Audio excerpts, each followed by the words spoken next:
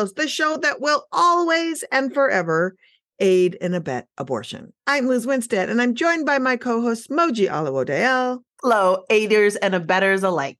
Big show today. If you keep thinking pregnancy criminalization is something that only happens in other countries or that it's a future American dystopia, think again. Our colleagues at Pregnancy Justice have dropped a study on the prosecution of pregnancy outcomes in the U.S., and Liz and I will go over some of the terrifying stats.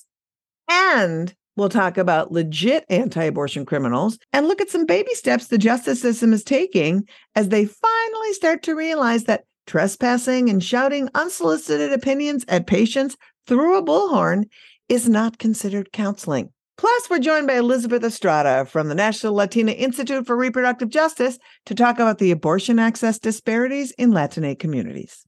And as always, a roundup of this week's abortion headlines. But first, I have to tell you about the amazing panel I did this week.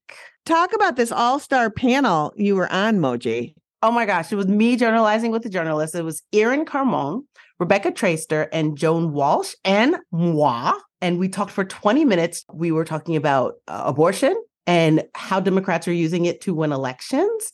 Rebecca Traister brought up this incredible point that because Roe was just kind of decided, and then we've had Roe, and so antis have been able to run against abortion for so long that there's no playbook for running for abortion, and that basically we're making it up as we go along.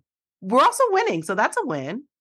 Well, I mean, they're making it up as they go along because they're not talking to any of us and never have, and I think that's really the amount of clawing and kicking and screaming we have had to do to try to get the ear of the Democratic Party to say, abortion's popular, y'all. Like, whether you believe it or not, it is. It just shows patriarchy so profound.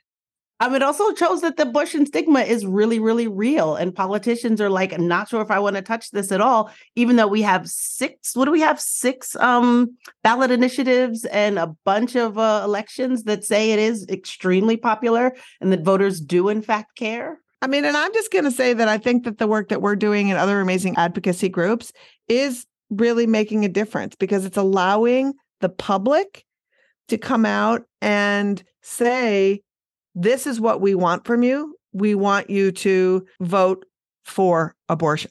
We want you to advocate for abortion, expand abortion, because that's what needs to happen. Politicians don't dictate it. The people tell the politicians, and especially on an issue that's been so closed off and divisive for so many years, because we haven't had the conversations, it's on us to do it. So good for you, Moji. Also, I feel like just to go back to it, I think that in this time, a lot more individual people or individual activists are saying, fuck it, I'll do it. And that's exciting to see. Yeah. Just regular folks. Yeah, just regular folks, just regular small orgs being like, fuck it, I'll do it and getting it done. And so anyway, it was an exciting panel. I was with cool people. I felt very cool. All of those people are like dope ass abortion writers, abortion journalists. They write a lot about the Constitution. They know all about law. They're great. So you were in good company. And I can't think of anyone better to be on that panel. Should we kick it over to Alyssa for a steaming pile of news? Oh, hell yeah. Let's do it. Hey, friends. Welcome back. How are you? I'm great. How you doing? We're good. We're good. We're doing it. Well, welcome back. It's your steaming news dump of all the abortion news, which never struggles to stay regular. Let's start out with a clean wipe, shall we? In July, the FDA approved the first over-the-counter birth control pill. And now states like New Jersey are getting ready to offer the pill without a prescription as soon as early next year. Congratulations, New Jersey menstruators. Soon, you'll be able to send your boyfriend to get tampons, a hoagie, and birth control in the same trip. Now that's called equality. Next up, in creepy man inserting himself into places he shouldn't be news, an anti-abortion crackpot who has dubbed himself a pro-life Spider-Man was arrested after scaling a building in Chicago to fundraise for an anti-abortion organization. No safety gear, no costume, not a single superpower. Just a sad man raw dogging a skyscraper for Sky Daddy. And his big mic drop on the libs when he reached the top? He popped open a can of woke-free, ultra-right beer, man. Now, let's be honest. Nothing says you've been owned like cracking open a lukewarm can of fascist piss after a long day of exercising for oppression. And finally, over on the shit end of the stick, a woman is suing a New York hospital after being denied a specific treatment for her debilitating headaches. The reason? The drug could possibly cause a miscarriage, and she is, quote, of childbearing age. Let's back up here a second. She's not pregnant. And she told the doctor she wasn't planning on getting pregnant. But this quack decides that the mere fact that she could get pregnant meant that he was going to deny her care. I guess showing more concern for some fantasy fetus than the actual living human right in front of him means life begins at conceptual. That's been your steaming news dump. Back to you. I like life begins at conceptual. That actually exactly sums up that story in my head. I think that sums up all of their fantasy bullshit. Every fucking, every ban, every reason they hate abortion is some concept, whether it's biblically conceptual, like some concept of science, something that could possibly happen in the future. But what if you get pregnant? What if you can get pregnant? What if you get pregnant? Yeah. Oh my God, Alyssa. Good. Excellent. And we are going to actually be talking to the woman who's bringing that lawsuit next week. So that will be exciting. Cannot wait. Her story has been rattling around in my head for a week. Yeah, it's going to be cool. I cannot wait either. Alyssa, thanks for the dump. Smells like roses. Thanks, guys. Thanks, Alyssa. Now we are going to get to the stories we wanted to go deeper on this week. Mo, do you want to kick it off? Oh, hell yeah. So people talk about being criminalized for pregnancy like it's some terrible atrocity that happens in other countries, but that has been a reality here in the US. Here's a clip from Dr. Michelle Goodwin talking about some of the cases she uncovered while researching for her book, Policing the Womb. Coming across cases, for example, of women being threatened with arrest for refusing C-section, or women being civilly incarcerated because they disclosed having a prior medical dependency on prescription medications. The use of laws to prohibit pregnant persons at end of life from being able to make their own decisions with regard to their bodies. Individuals arrested for things like falling down steps while pregnant. These made up a broad sphere of concerns that extended beyond abortion that really weren't being taken up in mainstream media. That sounds horrifying. The reproductive justice organization Pregnancy Justice recently released a comprehensive report that said that approximately 1,400 pregnant people have been prosecuted in the U.S. between 2006 and 2022. And if you can count, that means it happened during Roe and up until the Dobbs decision. That wasn't their first report, Liz. It's actually pretty astounding. It was not their first report. In fact, the criminalization piece of this has tripled. Back in 2013, they did a similar report and it detailed about 413 cases of criminalization over 3 decades between 1973 and 2005. This new report picked it up where they last left off. And so we are really looking at just inordinate amount of criminalization for pregnancies. And it's wild because when you look at the report, 75% of these prosecutions happened in just 5 states, just 5. And those states are Alabama, South Carolina, Oklahoma, Mississippi, and Tennessee. And these are states that have also, since the Dobbs decision, banned or severely restricted abortion access. Can I also just say, too, there's states that they were the first ones to outright ban it. But all of these states also not just ban abortion, but had some of the scariest, proposed laws that, thank God, cooler heads prevailed. Remember, South Carolina wanted to have a law where you could be armed, protect your fetus. So if somebody threatened abortion, you could hold them hostage at gunpoint. So they didn't. This was during Roe.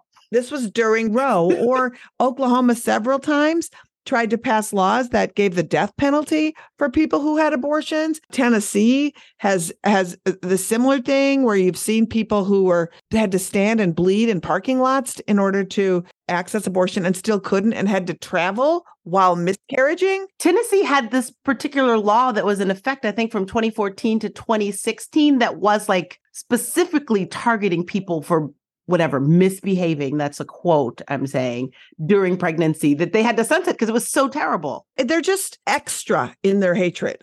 But also not to give every other states a pass, right? We talk about our so-called safe haven states like New York, California, and Illinois. And New York had 14, California had 8, and Illinois had 6. And that is too many, I say. Too many. Way too many. And 11 of these states had some form of fetal personhood laws that immediately, and again, we say it all the time, but when you start having fetal personhood that simply means you are stripping rights of the person who is pregnant every single time. And so when you start having these fetal personhood laws, that means that you can bring up charges of child abuse, child neglect, child endangerment of the fetus. And it's terrifying. It is terrifying. And a large majority of these charges are linked with drug use, right? This is about pregnant people who use marijuana or cocaine or methamphetamines mostly, but also some of the charges are linked to like suspicion of suicide, suspicion of self-harm, or using substances that are considered legal, like nicotine or alcohol or prescription drugs, sometimes prescribed by the person's doctor who knew they were pregnant. Right. The scariest to me, and again, this was during Roe in Alabama, a person was shot by another person while pregnant, and they were charged because the jury had decided they had initiated the fight. And, what happens then too, and this part feels really scary to me. You're like, how are people prosecuted at this rate? Somebody must have turned them in, right? Well, one of the most startling things that came out of this survey for me was that in almost half of the US states, healthcare providers and social workers are required to report pregnant people who they perceive to be endangering their pregnancies to law enforcement. And, we already have this terrifying surveillance state, and it's disproportionate with people who are marginalized. And that to not be able to go to a hospital as a safe haven to actually give your full medical history so that you can get full medical care, and to have that used against you is terrifying. And we're going to be talking about that more with our guests, especially when it comes to immigrant communities. This is terrifying.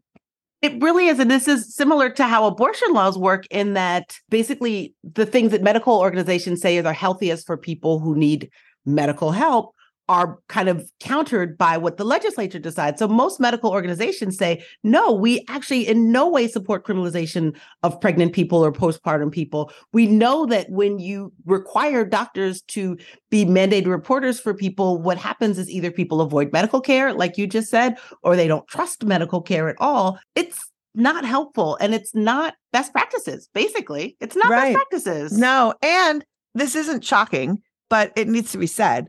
The poorer people they are wildly overrepresented in being prosecuted. 85% of the people indicated in the study that they could not afford legal representation. The vast majority were poor white women, although poor Black women were also disproportionately represented. And it is something that we don't talk about enough. And we don't talk about it enough because people who are disproportionately poor, if you can't afford legal representation, you certainly can't afford to find somebody to tell your story to, right? So people are just left in the shadows and in the margins, and they're never advocated for. And also we can think just about the biases in places like healthcare. If you were poor, if you were Black, rich white women can just float around doing whatever they want. But if you were poor and you were Black, there is almost a suspicion that you're doing something wrong. And it's really distressing. And this is a trend that is only going to get worse. Mm-hmm. And the irony of this, of course, is that the real purpose of violence in the anti-abortion movement have been just skirting the law for decades. And this week, we saw a little bit of a sea change on that front, right? Liz, will you tell us about it? We saw a little bit of progress. I don't want to, I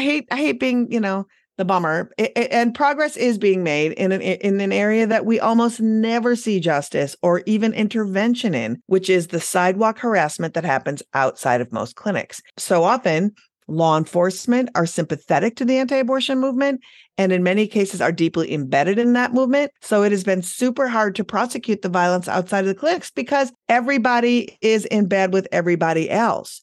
So when you look at the harassment and the trespassing that happens in front of these clinics, it's just escalated. But this week, we saw 3 different levels of accountability, which is a small step, but not an insignificant one, I got to say. No, it isn't. Actually, I was reading about Wichita in Kansas, where a Catholic diocese in Wichita had requested and was granted a permit.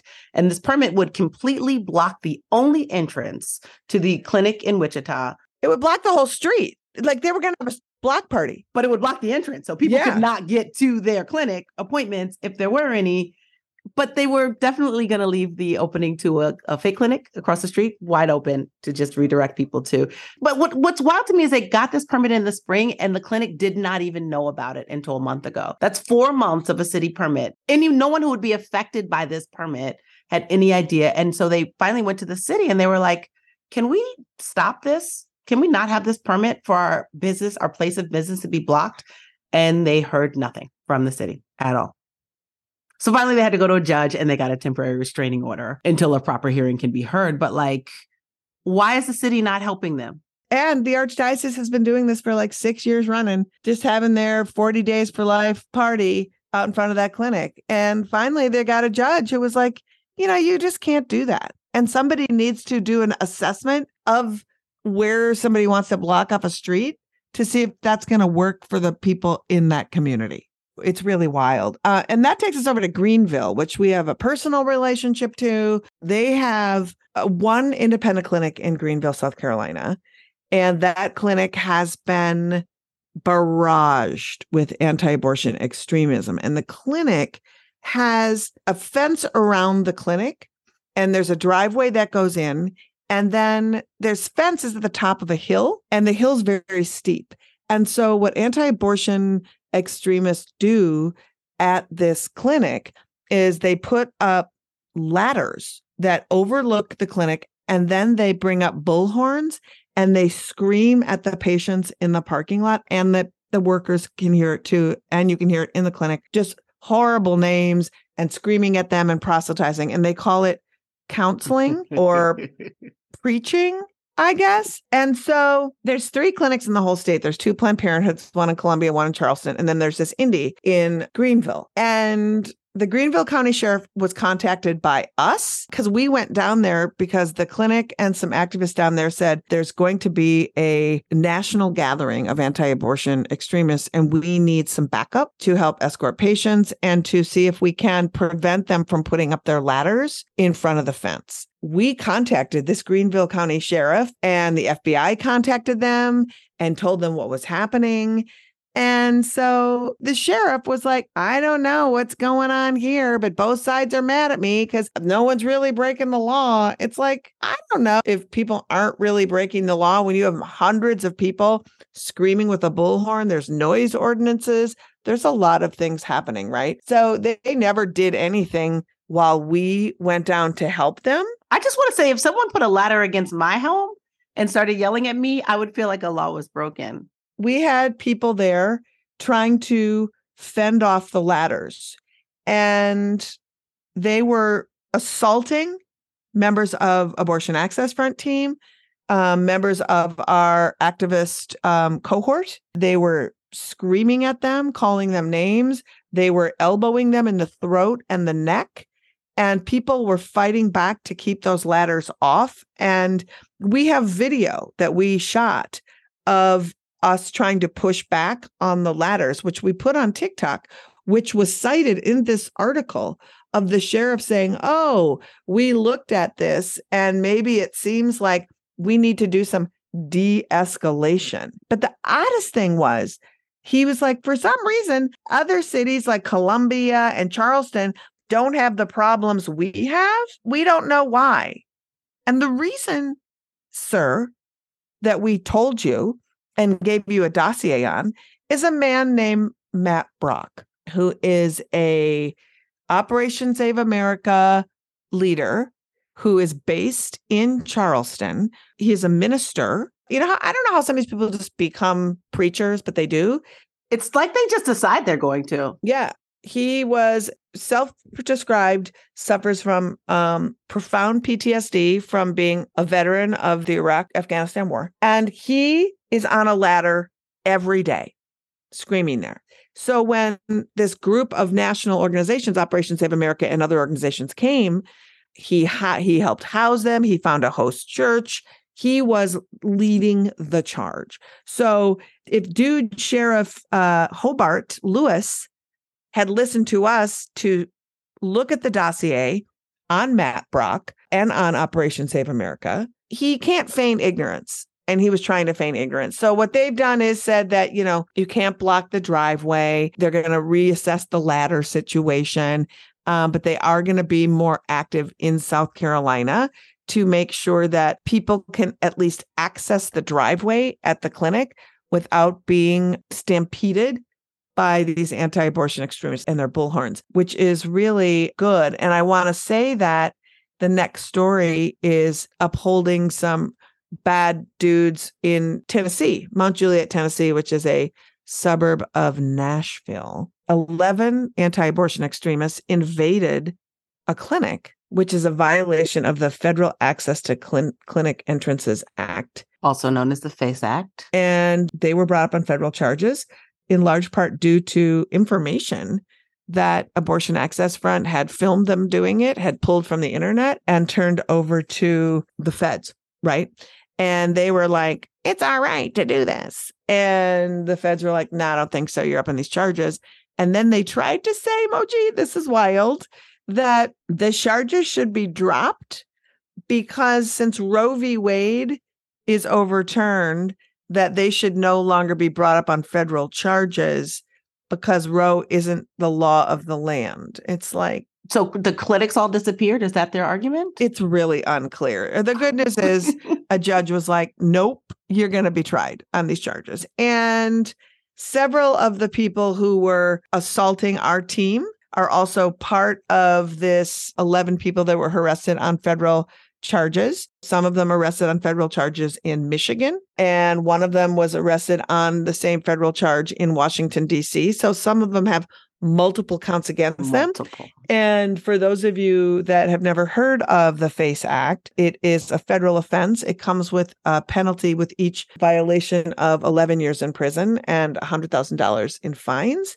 And so I feel like upholding that FACE Act is really good news in Tennessee, that a Tennessee court was like, don't try to clown us. This is serious. They got by with so much clowning in the past. They just got real comfortable with the clowning, you know? Yeah. But I do think we're getting a pass right now on a judge saying, fuck you, the FACE Act is still real. Oh, absolutely. Because there are politicians in Washington, in both the Senate and in the House, who are proposing laws that basically say the same thing. Let's get rid of the FACE Act because Roe is gone. And we need to get up and stand up and be loud about this to let people know that they're doing it, because right now there's been an eerie silence on this sort of stealth push to repeal the FACE Act. This is back to Democrats being real quiet about things that they don't feel like talking about. Well, they might not know. They can shove this kind of stuff into other bills. And if people aren't reading the bills, this is one of those things that could be shoved in. And then all of a sudden, part of a negotiation, okay, we'll put that in if you give us this kind of thing. And we have to be steadfast on what that means, right? It goes back to kind of what you were talking about in your panel discussion this week, which is you have to be proactively defending abortion. Yes. It's not enough to just say, oh, I care. Yep. And just big shout out to our co-conspirator, Kat Green, over at Endora Tech, who is doing a lot of research and following this anti-abortion strategy of trying to repeal the FACE Act, and also 100% responsible for culling information and pulling reports and doing all of this research, making sure that justice comes to these people. So shout out to Kat Green at Endora. Check out endora.tech and see what they are up to. They are doing some good work. I feel like we got to end on a high note with our stories. Yeah, I'm going to say we did too. As always, these stories will be in the show notes, and you can find the best, most up-to-the-minute resources on accessing abortion care and funding for your care on our website, aafront.org. Our Charlie chatbot on the bottom right will walk anyone, anywhere in the country through their options and resources for abortion. I love it. So exciting. Go Charlie chatbot. Well, are you ready for our guest today?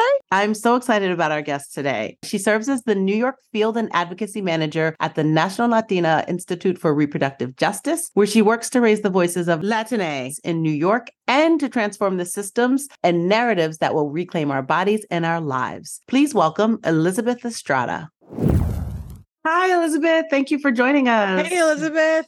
Hi. Thanks so much for having me. So you did an extensive research study with the National Partnership for Women and Families with some huge takeaways. One that really struck us is that 6.7 million Latina people live in states with total abortion bans. And also another thing that really stood out to me is that when we talk about the Latina community, people often talk about it as a monolith, when in fact it bears repeating often that there are dozens of countries and many races, each with their own cultural vocabularies. And so when we hear about it, especially when talking about abortion specifically, people use terms like Latin Americans are conservative or anti-abortion, but that seems really reductive. So just to go back to your research, you broke down a lot of these populations. Can you summarize for us what you found? Well, thanks so much for asking me. And again, once again, for having me on.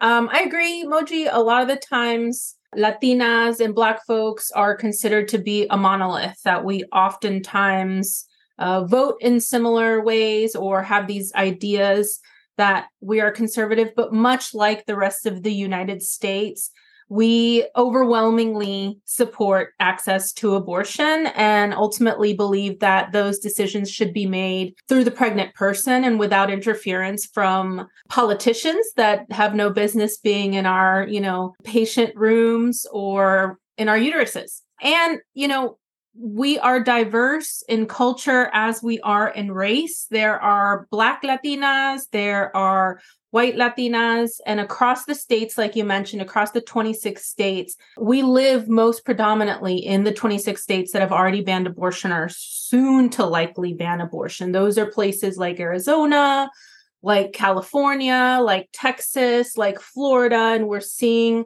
such huge and oppressive measures to severely restrict or completely ban.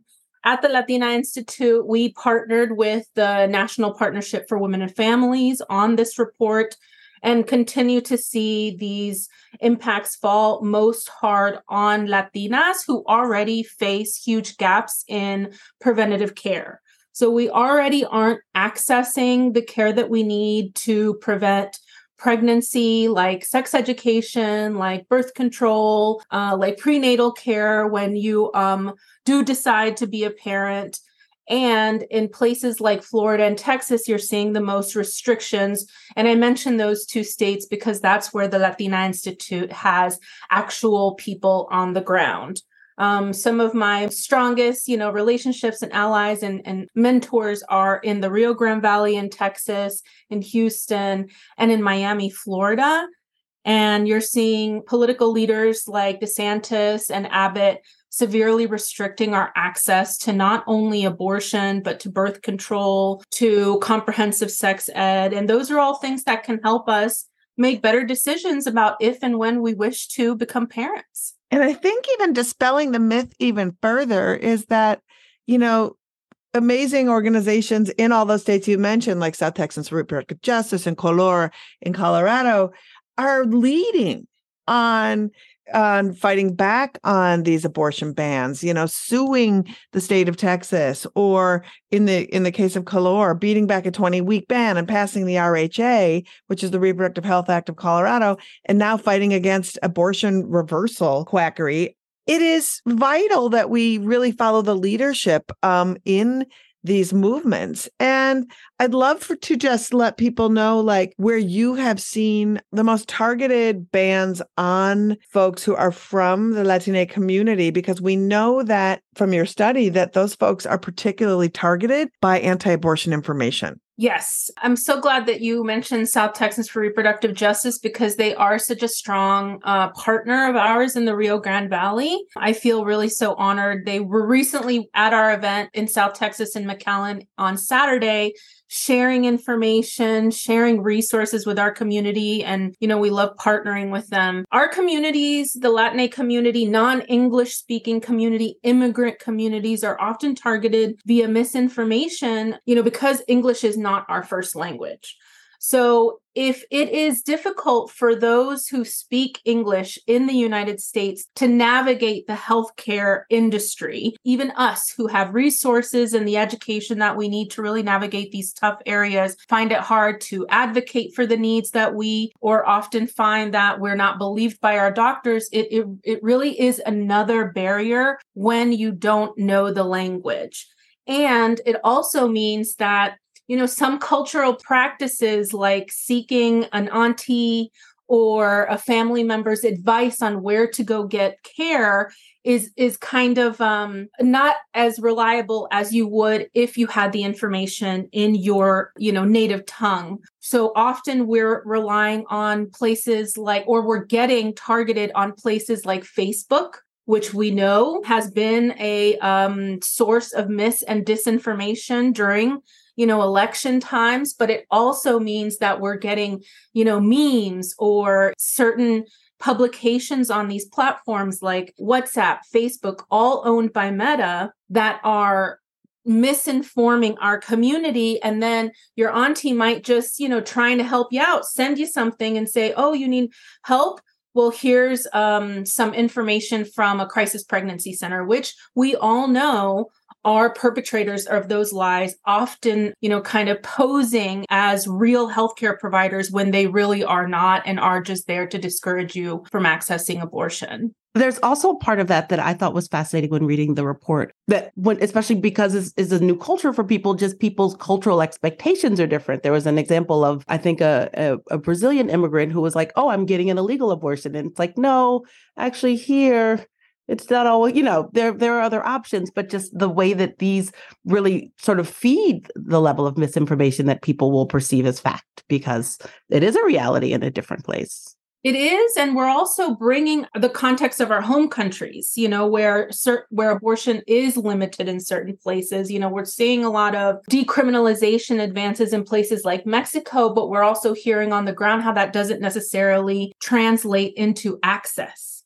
And that is also what you hear from a lot of reproductive justice organizations, that Roe was the floor, because it didn't mean that a right on paper translated to access to that right. But it also puts us in a place where we're having to kind of for one, we're surprised here, even in New York, when Roe fell, that folks here in New York thought that it was already illegal. Yep. And so we're hearing this misunderstanding of the rights that we have in a quote unquote access state like New York, and people are still being misinformed or still not knowing their full rights or where to access abortion, whether that be because stigma in their own families and home or stigma on billboards. I live in the Bronx, and you see anti-abortion billboards all up and down Southern Boulevard.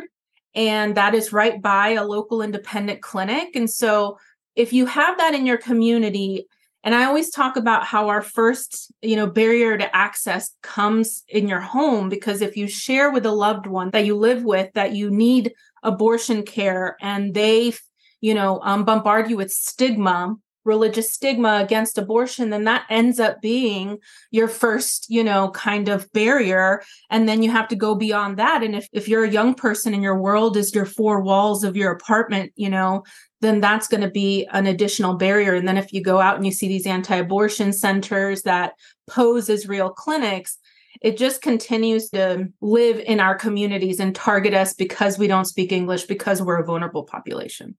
I'm so glad that you mentioned that, because I think so often well-meaning people toss around Haven State and Safe State, and those monikers, they don't apply to marginalized communities for all of the reasons that you said. There's 146 of these fake clinics in the state of New York, right? And so if somebody's looking and, there's a language barrier and you think somebody's going to give you compassionate care, and it looks just like a place that would provide medical care, and the pamphlets look like pamphlets and they're in Spanish language, you're handed propaganda from somebody who is cosplaying as somebody being helpful. And that is really harmful for vulnerable people. And then, we just saw this incredible story last week about the, cannibalization of public hospitals by Catholic hospitals, right? And so Catholic community and Catholic hospitals taking over. There's a lot of healthcare disparity in states that are, air quoting everywhere, safe. That's right. The majority of folks that are under-resourced are going to Catholic charity hospitals. I remember growing up in the South in Atlanta, where, my parents and I would go to immigration clinics, meaning that you would go and these Catholic charities would help you fill out your immigration documentation so you could apply for citizenship or your green card.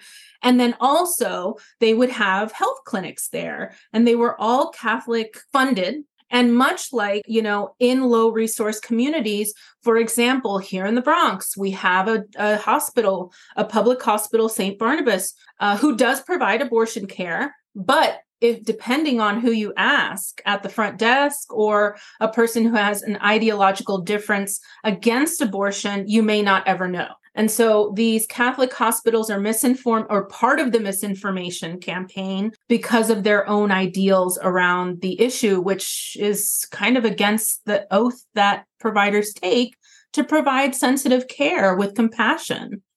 Yeah. We know, and it's funny because you say these things, and these are true for all Americans, right? These are true for all people in America. And it's just doubly so for people who are in under-resourced, low English or non-English speaking populations or immigrant populations. And we know, again, this heightened surveillance and anti-immigrant policies are profoundly harmful to immigrant communities. But can you talk about how these policies are particularly harmful for someone trying, not just, in the example of the Bronx you gave, but in the country, trying to find and fund their abortion care?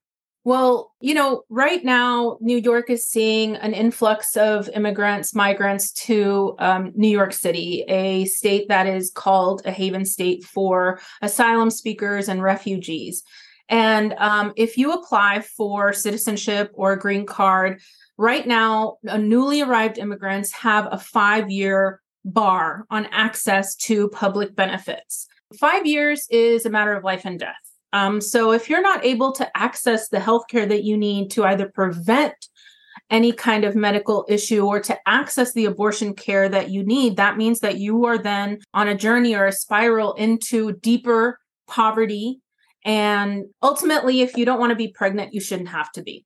And so it's just very easy to be able to differentiate between wanting to be pregnant, not wanting to be pregnant, being able to access healthcare, including abortion, and not being able to. And the impacts of that means that our life changes drastically, or folks, and this is, not an exaggeration, people ultimately die if they don't receive the care. Like I was saying, we were in the Rio Grande Valley in Texas on Saturday, and we had an altar honoring the people, the activists that work with us, who have died in their journey to fight for healthcare access for the Latinx community. But like you said, Moji, it's not just the Latinx community. It's every under-resourced or marginalized community who doesn't have access to the money they need to pay for healthcare, who doesn't know necessarily about the abortion funds that exist in every state and city across the United States. And it's about the stigma that we experience in our families and in the circles that we live. And that's what Latina Institute aims to do, is break the misinformation, educate our communities with love and compassion, and shift our culture to that of compassion and empathy and respect for people's individual decisions about their bodies. And Elizabeth, that's going to dovetail nicely into talking about the HEAL Act. We've laid out so many barriers. And I feel like sometimes as we talk weekly, we're just like Debbie Downer day in and day out.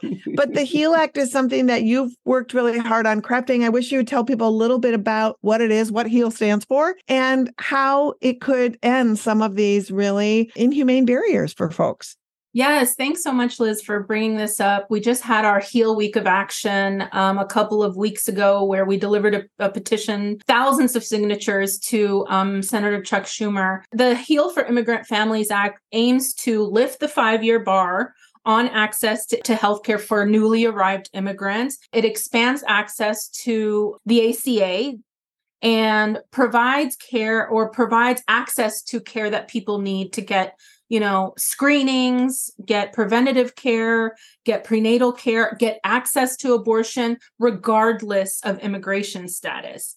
And now that is a federal policy. And I know that we're based in New York. So I also want to shout out the Reproductive Freedom and Equity Fund here in New York that is led by Assemblymember Jessica Gonzalez Rojas, which would help folks get the care that they need, and also help clinics and providers and funds, those providing practical support, those funding abortions, We know that there was a huge influx of support for abortion funds in the state, for New York Abortion Access Fund and for Bridget Alliance, but that has really died down. And we need folks and we need the state to really answer this call. If New York is to really be a haven state and access state, we need to provide funding and care for providers. We need to beef up security, because you and I both know that anti-abortion activists during their 40 days to life ramp up harassment outside clinics when people are just trying to access care. So it's not a one lane solution. It's many aspects. And this show is really providing a space for us to shift culture and talk and advocate for the policies we need. That's the place we're trying to be. So where do you think we need to be fighting the hardest? But also, where is there hope that you see? Bring the joy, Elizabeth. No pressure. I mean, things are bad, but I think, I'm reminded often of Marian Kaba's hope is a discipline quote, because I think that when we're together like this, we are able to fortify each other's spirit, even in the face of such darkness and evil. And I think that this shifts culture. I think oftentimes we get really muddled in policy, and policy wins are great. They're really needed, and they don't always translate to culture shift. And so we need media. We need journalists to do better with reporting, and we need for the stories of the human story of abortion access to be diverse. We need for our culture to be more accepting and more open, and to, unabashedly say the word abortion. I often lean on Renee Bracy Sherman and her storytellers. And I think that, when I first shared my abortion story, I was so scared and I thought people were going to judge me. And of course they did. But once I did, I felt so empowered. And through my story and through bearing witness to my situation, others shared theirs. And I think that can be really liberating. And so any platform where folks can share their story in a supportive environment is going to be able to change the hearts and minds of your viewers and those listening and from across the nation. I think also global solidarity.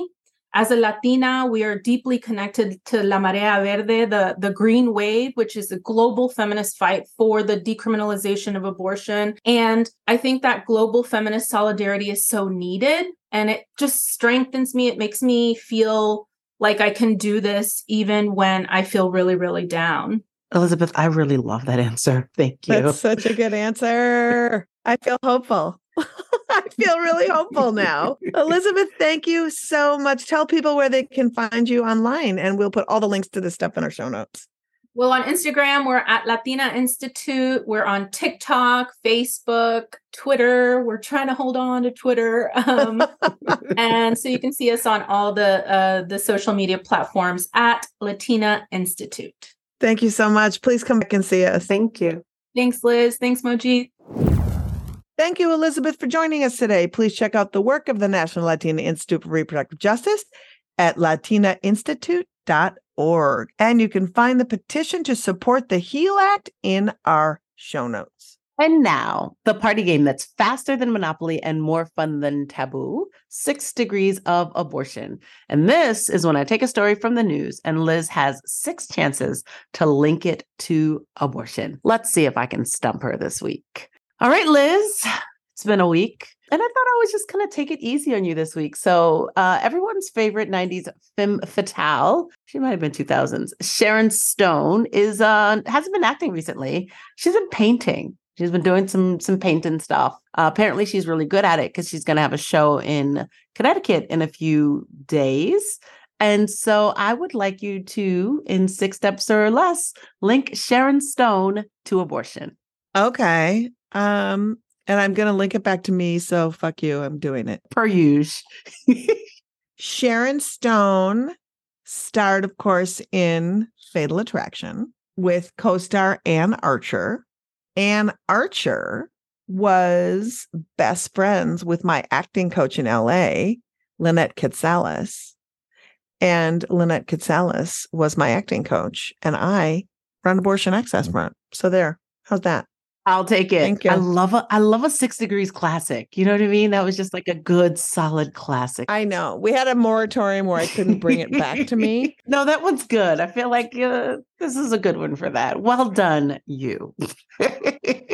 Thank you. I know. The weird part was, unbeknownst to me in my acting class in LA, my acting teacher was a profoundly high up Scientology person.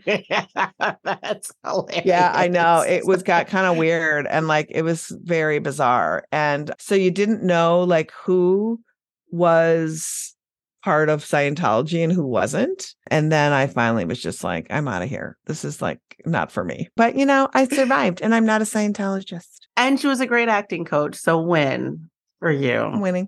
Anyway, Liz, we cannot do our important work here at FBK without the generosity of our incredible fake sponsors. Will you tell our listeners who's keeping the lights on this week? This week's sponsor knows how to get your young ones on the path to self-righteousness by putting the fun in fundamentalism with Polly Pocket's Fake Clinic Adventure. With Polly's Fake Clinic Adventure, your child can play fake doctor just like a real fake doctor at a real fake clinic. That's right. With this limited edition adventure, your kiddo and fake Dr. Polly will have hours of fun running this little pocket-sized fake clinic. They can perform itty-bitty ultrasounds and trick many patients into going through weeks of their trademark fake Dr. Polly pregnancy counseling. The only thing big is the satisfaction of shaming fake patients and denying them abortions. The Polly Pocket Fake Clinic Adventure accessories include matching doctor coats, tiny Bibles, and even a single teeny tiny pack of diapers, so your child's imagination can run wild. Hold on to your hats, folks, because here's the best part. Order now and they'll throw in the Polly Pocket Clinic Protester Expansion Pack for free. Each expansion pack contains miniature signs of giant fetal remains, a wee little bullhorn, and a book of anti-abortion slogans, making sure your kid's first taste of pro-life slut-shaming is fun and authentic. So what are you waiting for? Get your Polly Pockets Fake Clinic Adventure toy today. Wow, that's sort of meta, isn't it? Yeah, it's a double fake. It's a double fake. It's a double Yeah, fake. it sounds like a shitty toy. It's nothing I'm getting for anybody this holidays, but thanks, sponsor. That's the show. That is the end of the show. What a great show it was. Thank you, Elizabeth Estrada, a great show. for joining us on this week's episode. You can follow the work of the National Latina Institute for Reproductive Justice in the links in our show notes. And thank you so much for listening. If you like the show, please subscribe, give us some love with a 5-star rating, and stay connected with us on social media at Abortion Front. Let's make a difference and have some fun doing it. Looking for where you might fit in to do some abortion activism? We've got a 5-part activist training series, Operation Save Abortion, at operationsaveabortion.com. And visit our super cool activist calendar, which is full of local and national actions and educational opportunities. Abortion funds across the country are looking for new volunteers. On the activist calendar, we've got needs from Nebraska, Virginia, Texas, Minnesota, and more. Sign up today. Get on it, please. Next week is a full dark week, but we're going to be doing a very special mini episode midweek with Tara Rule, the woman who was suing that New York hospital for denying her life-saving medication. You don't want to miss it. Oh my God, Liz, I'm so excited to talk to them. Also, join our Patreon. You'll support great content and get cool FBK merch and experiences. All pledges support this pod and all of our activism at Abortion Access Front. Pledge at patreon.com/feministbuzzkills. FBK is edited by Remy DeTournay and is produced by Abortion Access Front. And finally, we leave you with the Daily Wire host, Michael Knowles. I'll apologize in advance for him showing his whole ass by telling us what he thinks about Planned Parenthood's secret satanic cash cow. Planned Parenthood sells evil. That's what they do. They're not going to all of a sudden shift their business model to baking pies for widows, okay? They're not all of a sudden going to shift their business model to running orphanages, okay? They sell evil. So they're going to make their money by murdering babies. They're going to make their money by trans and confused teenagers. They're going to make, who knows what, they're probably going to make their money by holding big worship sessions to Moloch. Feminist Buzzkills, the podcast from Abortion Access Front. New episodes drop Friday. When BS is poppin', we pop off.